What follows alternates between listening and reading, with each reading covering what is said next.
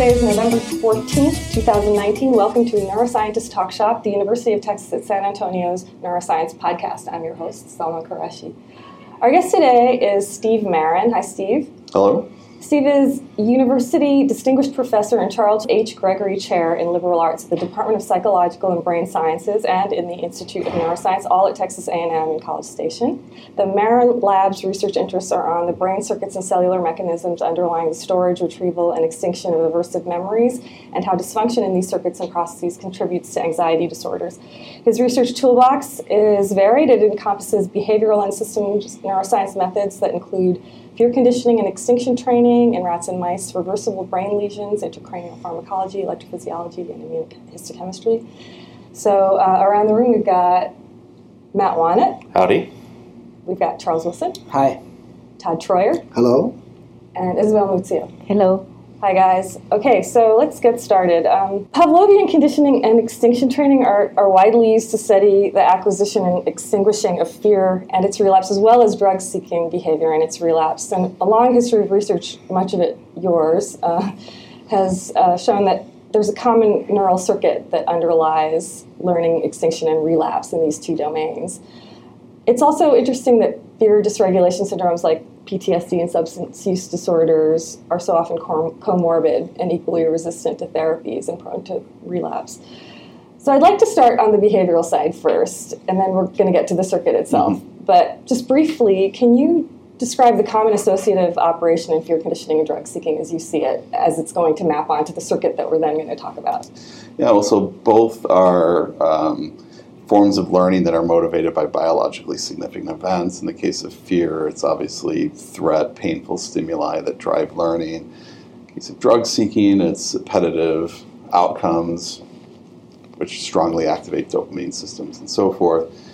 And so there's a lot of common circuitry there in terms of amygdala and so forth, and appreciating values of rewards and being involved in associating cues with biologically significant outcomes.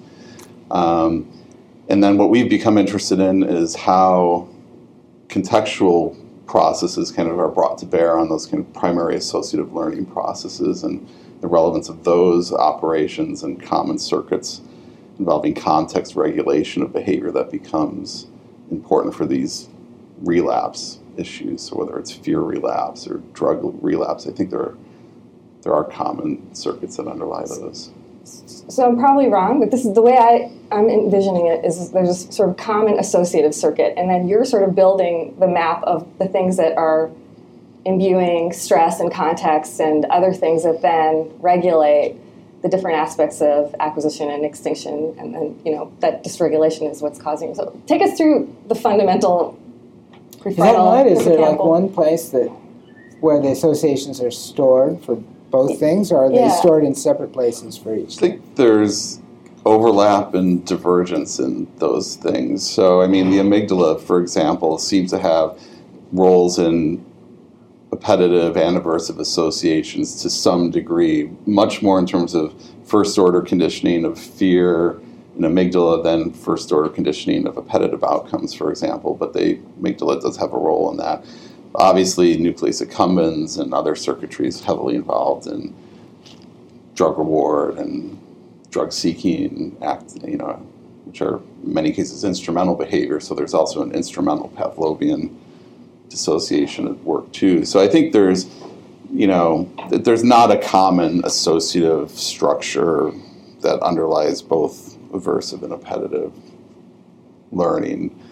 There is overlap, and then I think there's perhaps more common circuitry at the higher level, which is how context and contingency are kind of brought to bear on these other learning systems. And so that's, one of the places where I think there is evidence of similar hippocampal cortical regulation of drug seeking and fear, for example, that's now being appreciated. So is it thought that, that different ensembles ensembles of neurons in, say, the prefrontal cortex might be, regulating sort of the drug intake behavior versus, fear, I guess what is known to that extent as far as, when you do have these neural systems that might be involved with sort of multiple types of behaviors, are the same neurons contributing to it, or are they different neurons? And I guess, what is the state of... Yeah, that's a good question. I mean, whether there's, cooperativity in terms of the function of some of these ensembles, or whether they're divergent. I don't have a... Very, very few people in the field combined the study of reward-seeking behavior and fear conditioning. There are some labs, but it's limited. I think that people become so specialized. But I have a question for Steve. Now with the optogenetics, we have learned so much in recent years from your work, the work of Luti, about the circuitry that controls emotion, about which are the pathways that are involved and the regions that are involved. And so how do you see the field is going to move from now on, and what are the important questions that remain to be unsolved in that regard? Yeah, well, so we have become very heavily tool-driven, and that's, there's costs and benefits, I think, of that approach. The benefit is that we can really parse circuits in a way that we just couldn't before. And so questions that we had 10 years ago, where the toolbox we had to address the circuitry question were pretty primitive. Like a disconnection design was what we had in our hands in order to look at connectivity. Now we can parse these circuits with, circuits selective opsons, dreads, and so forth. So that's very powerful, and I think really allows us to understand the neurobiology and neurocircuitry in a way that we just couldn't before.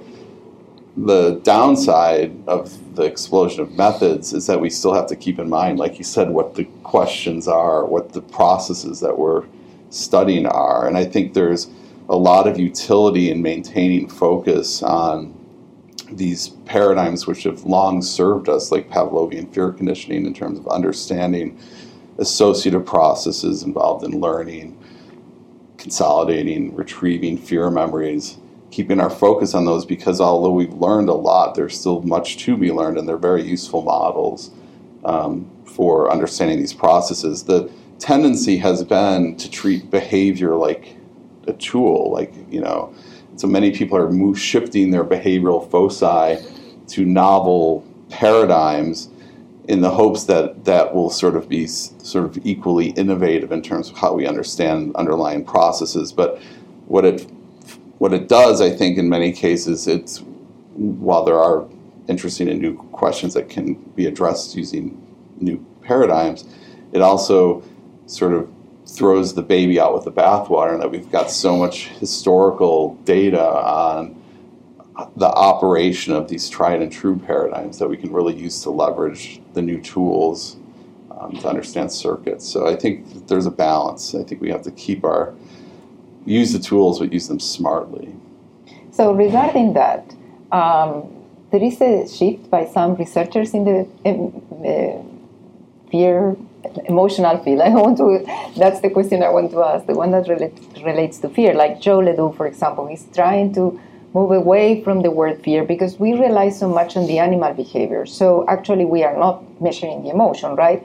And I want to know your thoughts and whether you can explain our audience what that all means and whether you agree or not. Yeah. What can you tell us about that? Yeah, no, so it's an interesting place we're in. We're the founder, in many ways, of the field.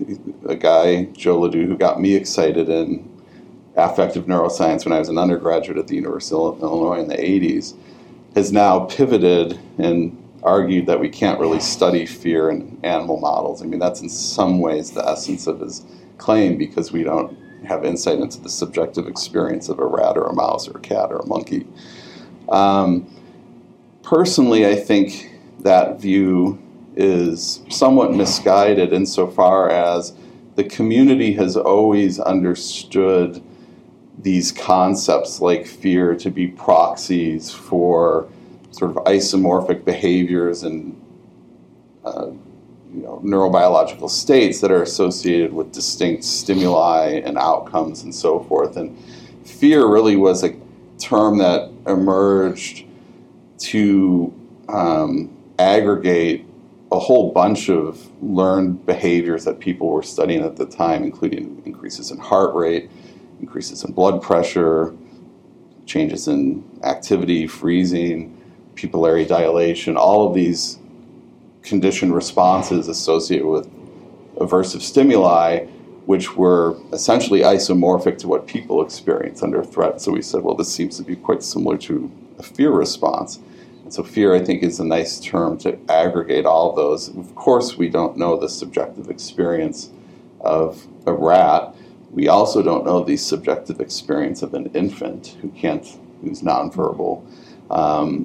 But we don't necessarily deny emotions to infants, for example. So I think that we can still study these things and learn a lot about emotional states using these animal models. And I have not so much of a problem with the terminology as Joe does.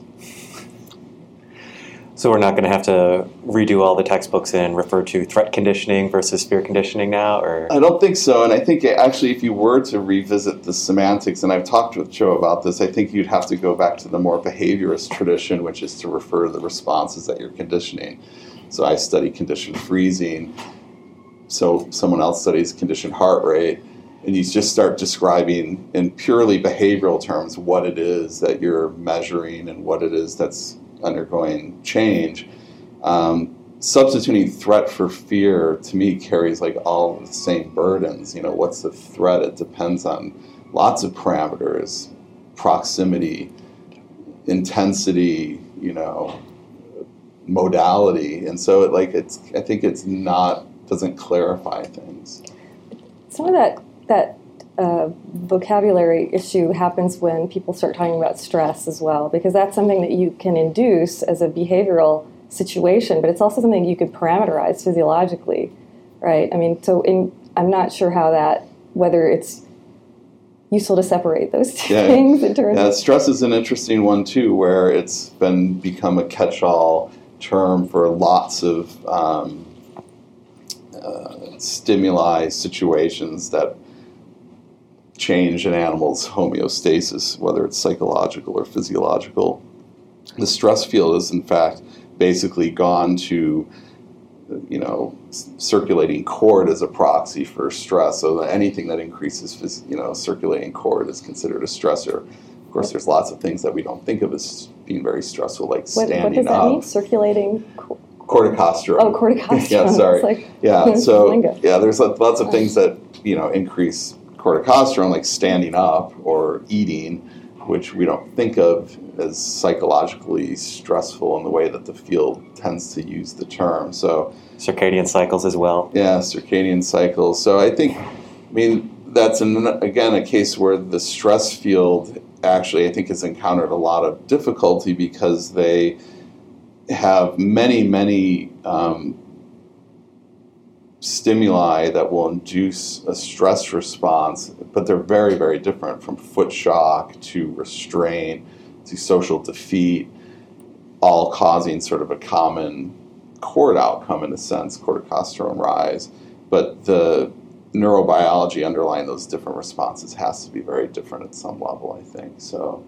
But then you have the complexity that some regions, like I know your long-term interest in the ventral hippocampus that I also share, that have been associated with both processes, right? And with anxiety and as well as fear. So at some level there is overlap, which makes things even more complicated to disentangle.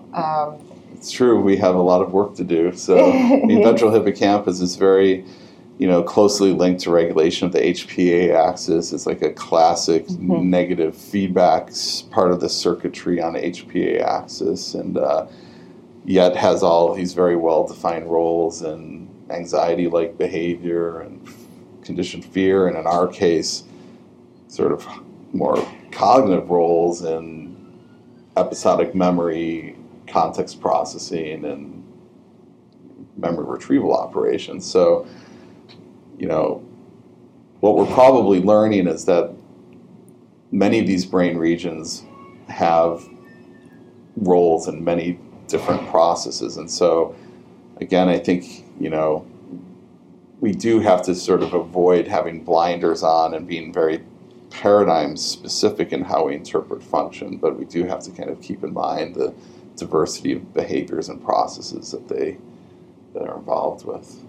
But it's complicated for sure. No, you have been paying a lot of attention lately to the nucleus reunions, and I would like you to tell us about it and your findings and why you consider it an important contributor. Yeah.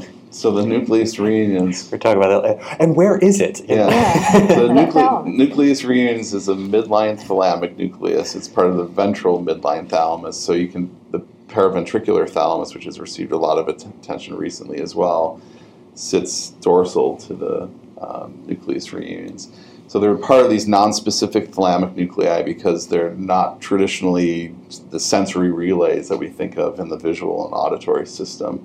And they clearly have roles that one can conceive of as modulatory. Their anatomy is basically designed, in the case of the nucleus reunions, to broadcast broadly to the hippocampal formation, CA1 subiculum in particular, similarly to prefrontal cortex, both infralimbic and prelimbic, and interconnect the two. So we became interested in the nucleus reunions because of our studies on context regulation of extinction and our just general interest in context processing. Clearly, hippocampus has a role in contextual memory, occasion-setting type functions where context can serve as a regulator of what we know about other stimuli in the world. And nucleus reunions became of interest because it's one of the few ways in which the prefrontal cortex can actually influence hippocampal function. And we think that limb of the circuit may be highly relevant actually to suppressing context inappropriate information. So that hippocampus has this library of memories which it has access to. Context can be very important in queuing up those memories, but something has to sort of direct what's context appropriate and what's not. And so there's a lot of data actually emerging from human work that suggests prefrontal cortex has this hierarchical role in generating context appropriate responding. Humans with prefrontal damage have trouble suppressing memories that might interfere in current task performance. They tend to perseverate on old information and not adapt to new contingencies. So we think that prefrontal cortex might actually be driving some of this suppression of context inappropriate information, and that may go through the reunions. So in our hands, the major finding that we've reported recently is that if we inactivate the nucleus reunions, animals in a place where they should normally suppress fear after extinction, so they've come to learn that the warning signal is no longer dangerous, they're completely unable to do that with the reunions inactivated. And we think it's because they're unable to suppress the prepotent memory that the CS is bad, which is obviously something that they still retain after extinction, which is an important point that we always make in our work, is that extinction never erases these fear memories. The fear memories are always there, just managing them moving forward post-extinction. So, how generalizable do you think that is? Obviously your work is more focused on, the fear conditioning realm. Do you think this is sort of a general modulation of, would it apply to sort of the appetitive domain as well? I think it would. It's a really good question. We haven't done that, and this is a case where maybe expanding our repertoire of tasks would be good to look at the more general issues. But it is involved in other situations, working memory for appetitive rewards, spatial alternation, things like that. So I don't doubt that it is having similar roles in coordinating hippocampal prefrontal synchrony relevant to all sorts of behavior, whether it's appetitive, aversive, instrumental or Pavlovian, spatial, non-spatial. I think it's pretty ubiquitous, and it's one of these brain regions where if you look at its anatomy, it's just built as a modulator. That's the only way you can kind of think about it, I think, because it doesn't have this small number of neurons relatively, and it's broadcasting kind of global signals, and there's quite a bit of electrophysiological evidence that it can entrain theta synchrony in hippocampus and cortex. and it can influence sort of directionality, lead-lag relationships between hippocampus and cortex can kind of be shifted depending on reunion state. So it can push information from hippocampus to cortex or move it back from cortex to hippocampus. And so... well, what kind of data says all of that? Yeah. That's a very powerful technique, whatever it was. Yeah, so people typically are doing LFP recordings, local field potential recordings, in hippocampus and prefrontal simultaneously, and then looking at, along with spike recordings, and looking at essentially temporal shifts and who's leading who in the theta synchrony train, and so that can be affected by nucleus reunions manipulations. You can and during different behavioral states and task performance where hippocampus can lead prefrontal, and then it can push back from prefrontal leading hippocampus. I see. So the actual data is phase of oscillations, but the interpretation is pushing information. Yeah. That seems like a leap to me. Yeah, so that is potentially a leap. I mean, how we understand what synchrony and LFPs mean with respect to information, I agree, is a leap. All we can really infer from the data is one structure having a functional outcome on another structure in terms of spiking events with respect to, theta waves. But what that means in terms of information, I mean, that's maybe the game that we're all trying to play, is trying to figure out what the information that's being pushed is. So what other inputs are coming into the nucleus reunions? Because it doesn't make sense, at least from an evolutionary perspective, to just have a simple relay. There's got to be some other information that's coming in, and is it... So it gets lots of brainstem information from VTA, PAG, parabrachial, so that could give some sense of raphe is another big input. Information from hypothalamus, supramammillary is one of its big inputs, which is interesting because it's involved in theta synchronization too, and it's involved in may also be cells that are concerned with head direction and spatial location, and moving through place obviously has high strong correlates in theta. So it's getting a lot of bottom-up information. It's also getting a lot of this top-down information from hippocampus, prefrontal. So one view is that it's somehow gating. Not only is it influencing hippocampal prefrontal synchrony, but it may also be influencing the dominance of sort of the top-down versus bottom-up processing in the system.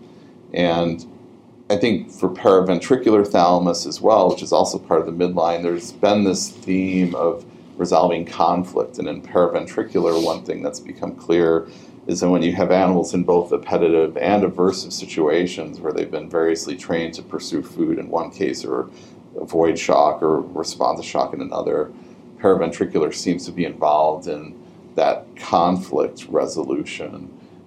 And reunions may be doing something similar, but maybe less motivationally relevant conflict, but more cognitive conflict in terms of memories that you have in the past that might influence performance now, but contingencies have changed. So you have to update your contingencies to respond adaptively now, suppressing previous information, but again, maybe resolving conflict based on behavioral state and other things like that. So. One thing that is quite interesting based on everything you are saying, it brought me to think that we used to think about different circuits that control behavior in a very simplistic manner, like, connections between amygdala, prefrontal cortex, hippocampus. And now, the more we know about the brain, the more we learn that all these other regions also play a role. And it's at every level, not just in fear learning, but if you look at the circuits that control head direction that have been studied by Taub, it's a bunch of regions, interconnected regions. So, and every day we learn about something new, and that regions that were not considered before play a fundamental role. So how do you see that in terms of interpreting something, even a simple behavior such as classical fear conditioning can involve such a variety of brain regions? What does it mean, and how does it lead us to the future in terms of investigating? I mean, I think the first response is that even Pavlovian conditioning, and Rescorla made this point many years ago, is not simple. I think he wrote a paper in American Psychologist when he said Pavlovian conditioning, it's not what you think it is. And many people have this textbook version of Pavlovian conditioning based on, salivating dogs and metronomes, that it's, sort of replicating a, unconditioned response to food, and the conditioned stimulus can do the same thing, and the story's over. I think even these tasks, which we hold as being relatively simple because of the two stimuli that we offer the animal, are actually quite complicated. And as we move beyond the sort of kind of primary points of sensory convergence, which was always the original tradition for studying the neural mechanisms of learning, whether you are in a plysio looking at abdominal ganglion where tail shock can sensitize serotonin, release, or if you're doing a Pavlovian procedure in a plysio or a mammal, we started with kind of where the CS and US convergence were, and now we've just moved beyond into circuitry that is clearly multimodal, like the hippocampus, and it's multisensory, and so it's I think it gives us a window into these modulatory effects on behavior, including behavioral state, meta-knowledge, metacognition, things like that. So are we screwed from a therapeutic standpoint? I mean, obviously one of the major impetus behind studying fear conditioning is the inappropriate sort of manifestation of behaviors to cues that might have been associated with aversive outcomes. So PTSD, a lot of times that's or anxiety related disorders, and if these behaviors or inappropriate expression of these behaviors involve so many complicated neural circuits, are we screwed from a therapeutic standpoint? Like, is there any hope, or where do we go from here? I mean, obviously NIMH has changed their verbiage of how we discuss this type of research, and I mean there's an important point of, yes, we found another brain regions involved with fear conditioning. Yeah. So what are we going to do with this? Yeah. So I mean, it's true that as the circuits proliferate and presumably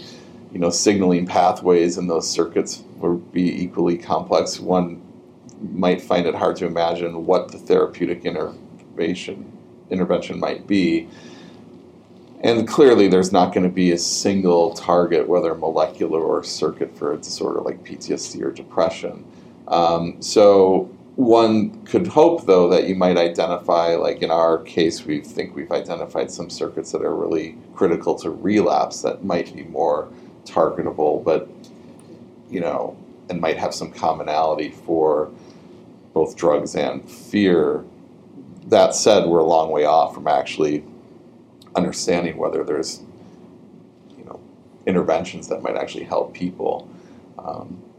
There's some surprising new possibilities, though. Courtney Miller at Scripps, Florida, has found that she can disrupt methamphetamine memories, specifically and selectively leaving food, cocaine memories intact by muscle myosin inhibitors in the amygdala. Selectively gets rid of methamphetamine memories, nothing else, and now they're on to clinical trial. They're in a drug development path towards developing safe and one-use only compounds for meth addicts, and it seems very promising, and it's suggests that there is an underlying molecular biology and targets that one would think would be shared between even psychostimulants, which is unique. So you said the way you said that, it gets rid of memories from meth. Yeah. So is relapse a failure of extinction, or is it a failure of the original memory? Right. How are we talking about relapse? So relapse, in most cases, is a failure to maintain extinction over long periods of time, or abstinence, if that's what's been driving the loss of drug seeking. And so it's the inability to maintain this extinction profile. The original fear and or drug associated memory comes back and drives performance. But these interventions that, like for instance, Courtney Miller has started to pursue are ones targeting the original memory, so that if you get rid of the original, never happened. Yeah, like it never happened, sort of a. Does that really mean I took math at some point and now I don't remember that I ever did that? Well, again, these experiences are multiply determined, so there are memories that are probably intimately tied to cues that predict the reward value of meth that are in the amygdala, but it will leave untouched memories in the hippocampus about the setting in which you took the drug. And so then it's the question of which of those are the things that are actually driving drug seeking more. Is it the incentive value of the compound, or your episodic memory of where and when you took it? So in the case of these animals that have been self-administering meth, you give them this drug in the amygdala and they stop self-administering. But it's pretty hard to understand exactly, because you could just keep all the memories but disconnect the affective side from the memory, or there's a lot of different things that could be happening, and we don't know. That's why we use a simple thing like forgetting math. It's just shorthand, right? Yeah. I mean, that would be the easy way, right? If you could just get rid of the meth memory, I suppose altogether, but this becomes the issue with memory. It's highly associative, and so you hit one part of the network, you might pull down like lots and lots of other things that have been connected to those. But it seems like that's a little bit of the fundamental question. And there's lots of talks about whether these are contextual or modulatory or fundamental. Yeah. So are there fundamental processes that there's lots of involved in context, but they're relatively modulatory relative to the core thing, or is it all just like everywhere and all mixed up that you can't pull things apart? I think there are some places in the brain with respect to both fear and drugs where you could isolate fundamental plasticity that's involved in the establishment of the memory. So the amygdala is clearly a place like that with fear. If you put an NMDA receptor antagonist into the amygdala prior to fear conditioning, you will see no evidence that the animal ever conditions fear. So it's clearly involved in learning, those relationships.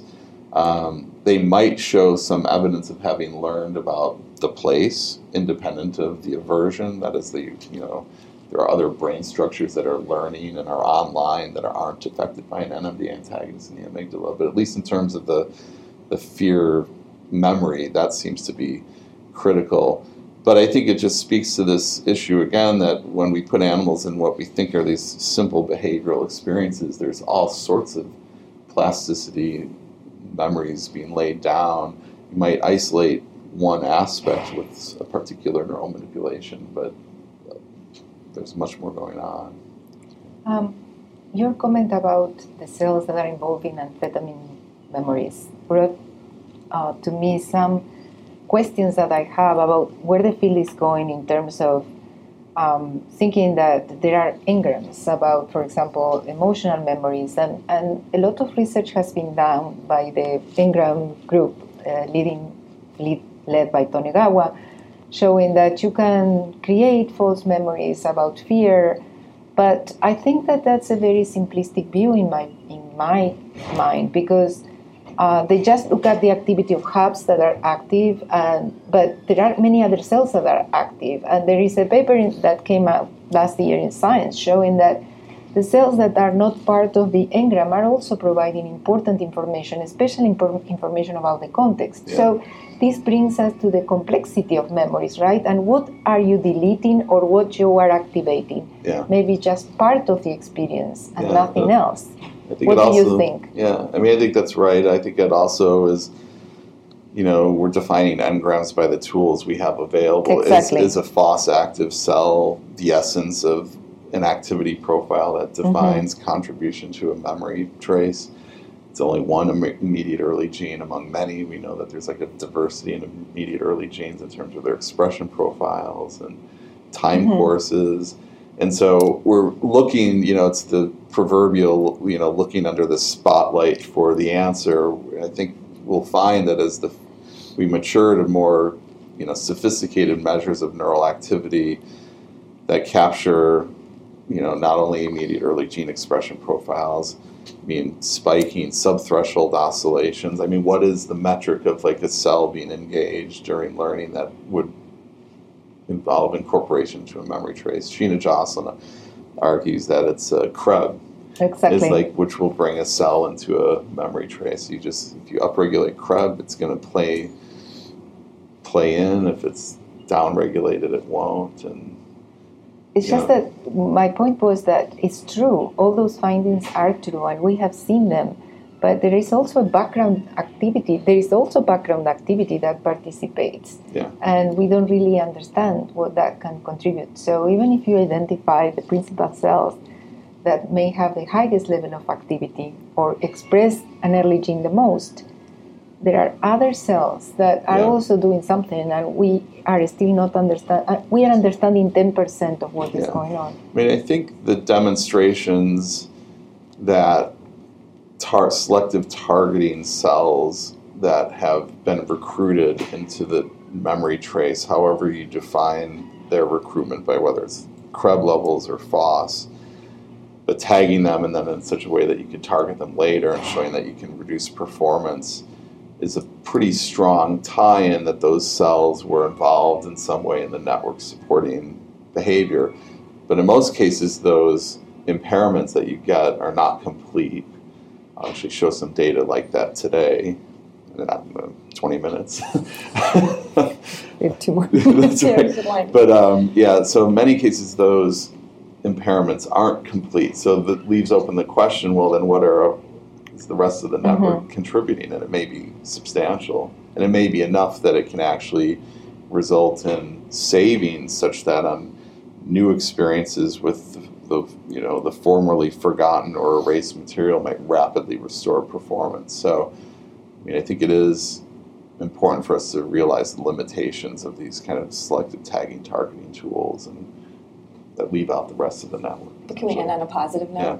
In terms of translational stuff, you've thought a lot about aligning human and mouse stuff. Yeah. Just how are you sort of proposing that we approach the grand challenges now? So I think there's lots of translational paradigms that we have, both in aversive and appetitive domains that are relevant to fear and drug seeking, for example, that we have certainly a whole host of data from human neuroimaging experiments that lead to convergent neural circuits. Much of what we know about human neural circuitry under, say, fear conditioning was learned first in animal models, and so I think we have a lot to provide in terms of those translational possibilities. And I think, the communities are talking with each other quite a bit too, and I think that helps to move things forward. So. Fantastic. Thanks for joining us, Steve Maren. Yep, thank you. This has been Neuroscientist Talk Shop. Thanks, guys.